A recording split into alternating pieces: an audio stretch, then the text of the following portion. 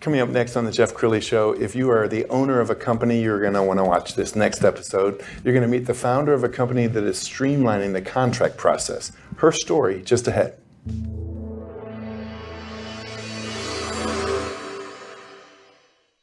Many are predicting that the worst is yet to come, which is unfortunate, said one person here. Until now, they've enjoyed the reputation of being the nation's icebox. Watched a burglar in his home this morning by webcam. As a journalist of over 25 years, stories are what make my world turn. Reporting live from the Dallas newsroom tonight, Jeff Crilley, Fox 4 News. But in 2008, I took the jump from my familiar life and started a PR firm from my home. We're talking about anyone with a camcorder like the one I'm using becomes a television network. We started slowly growing the company, and we now have over 100 clients, and we've branched into the world of live digital broadcasting. I now own 8 different TV studios and have a huge team, and the stories that I now get to share are sometimes the most important of my life. Life has a funny way of coming around full circle.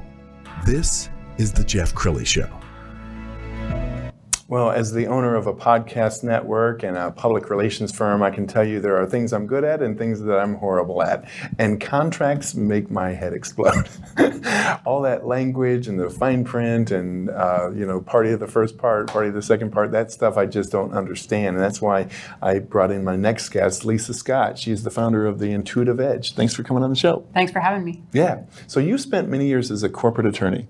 Yes. And in fact, I was maybe more accurately, it would be a attorney that works in business and helps set up contracts for that business, particularly in the procurement area. Sure. So when did you go out on your own? 2015. Yeah. And that's kind of a bold move because I did it myself. I left the comfort of Fox 4 News to the wild, wild west of entrepreneurship. It had to take some courage on your part to leave what was probably a safe lily pad that you were on. Yeah, it definitely took a lot of courage, like you said. I felt like I was jumping off of a cliff. Sometimes I felt like that. It took, 3 or 4 years of really doing a lot of business development before anything really came to fruition, and a lot of conversations, a lot of patience. I knew I had something. I just had to figure out how to refine it and how to sell it, actually. Yeah. And she's a published author. We've got her book here, and we're going to put the cover up there, M&A Plus. Tell us about the book. So the book is actually about my long experience working in the corporate world, where I saw some gaps in the way that legal services were being provided, particularly when it came with merger and acquisition transitions. So our company specializes in contracts management. And when you're trying to manage contracts and transition and separate or merge contracts during an M&A process, it's going to have a more value added end if you use a team that knows how to do it. It's like a specialty. So I actually felt like I sort of created that specialty because I had to do it a couple times in my job, and there wasn't a company to go to. It was always kind of a hodgepodge of people that are already there doing this, and nobody really had a plan. So I came up with this method where, you have a plan, you have a playbook, you have the right team in place, and they can just push through a transition, even if it means making temporary deals with some of the third parties in order to close the deal. And then the post-close, there's, then you can clean up a lot of the things, but it's fast, it's effective, and it's cost-effective for the customers. And just a recent example, we got a contract issue where there were revisions and we took stuff out, and then the 2 revisions later, it had been put back again. So, I mean, you guys kind of know all of the sneaky things that can happen in the contract process. Yes. So my team works day in and day out on those kind of things. So we have attorneys that have worked with, in those types of negotiations for a long time. And then we have contract administration staff, and then we have project management, which is something that's not normally included in a legal service, but it does help with the visibility into tracking what the status of contracts and things like that. So it's a really effective model. We've proven it over and over again on many projects that we've already done. And it is a little bit of an art, that back and forth. It's a lot of it is about the relationship that the person might have with the other side. How picking and choosing what's really important and what's not, and things like that. We know how to close a contract. Yeah, and that helps. And sometimes the parties involved, are taking it personally, and having a buffer like you makes a lot of sense. We're going to show your website and scroll down it because I was just impressed with all the different offerings that you have and the people that you help. And you can work on the buy side or the sell side. Tell us why that's important. Well, contracts management is contract management regardless. So the process that we have set up works, if you're trying to spin off and separate, a lot of the spin-offs have to deal with separating contracts or transitioning or replicating or things like that. On the buy side, it's sort of the same thing, but you're just putting it into an existing company. So it's different, but it's the same. For our work, it's very similar. Sure. So it doesn't really matter what side we're on. And we often go from the sell side, and then we get hired by the buy side to continue the process. What size companies do you like to work with? Oh, all sizes. I mean, a lot of the volume comes from the bigger corporations, obviously, but I'd love to work with some smaller companies too. I think it would be great. Absolutely. We've got a little video of you speaking because she's a very popular speaker. Tell us what you love to speak about. Well, this video is me speaking. I was actually doing a pitch. It was a pitch contest.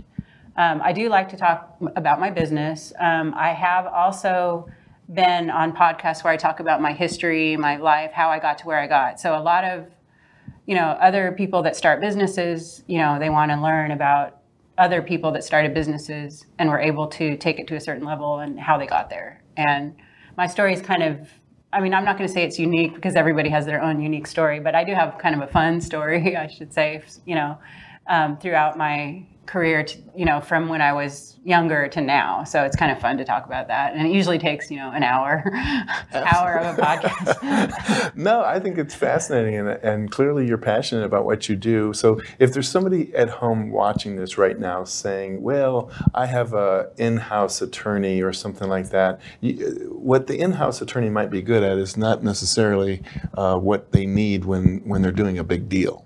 Right, exactly. And we do work with a lot of in-house attorneys, general counsels, and they definitely, we need them and we need them to have their place, but they don't always want to get into the nitty-gritty of managing these contracts through, and the administration part of it is really heavy. And then having our attorneys actually close the contracts for them to their approval, to what they want to approve in their companies, is very helpful to them. So, and, the legal departments might go to a law firm, and it's much more expensive to use a law firm than to use a company like mine, where we consolidate a lot of our volume because we work with so much volume that we're able to offer a lot better price with very high quality legal service as well. And but it's common for us to work closely with other attorneys that are in charge of certain spaces in the business, like compliance or business, the business transaction. Sure. I think many of my viewers can probably identify with the contracts that you sign when you buy a house. And sometimes, those closing contracts are that thick. Yeah. Is that similar to what you see in the M&A world? So sometimes I think that's probably unique to that space, is most of our contracts could be anywhere from, 20 to 100 pages, I want to say. So they're not that big, but still there's a lot of provisions and there's a lot of things to read through. And when you get comfortable and used to doing that, then you start to understand, all the different ways that people want to get what they want in them, what's really risky, what's not risky, how do you reduce your risk, how do you, cap certain liabilities, for example. And we have all kinds of standards that we can provide to the customer and then help the customer create their own standards. And then we push that standard through to, completion. And there's probably language that you're used to seeing that a typical business owner would see and say, yeah, that doesn't sound bad. And you would say, no, you're not signing that. Yeah, there's definitely situations. Or here's the risk if you do sign it. We're not the decision maker, but we want to make the decision maker very informed. Absolutely. Well, clearly you're very knowledgeable, Lisa. So in the time we have left, person watching this who says, gosh, I think I might need to talk to Lisa, what's the process look like? Can they contact you through the website? Yep. So we have a contact page on the website, www.in2edge.com. My email is actually lisa@in2edge.com, in2edge.com. So either of those is a great way to contact me. And there's no obligation to just find out if they have a case or something. No. That, just the visit is free. That's awesome. Okay, we're going to end with the website, which is in2edge.com. The great Lisa Scott. Thanks for coming on the show. Thank you. Thanks for having me. That's it for now. We'll see you next time.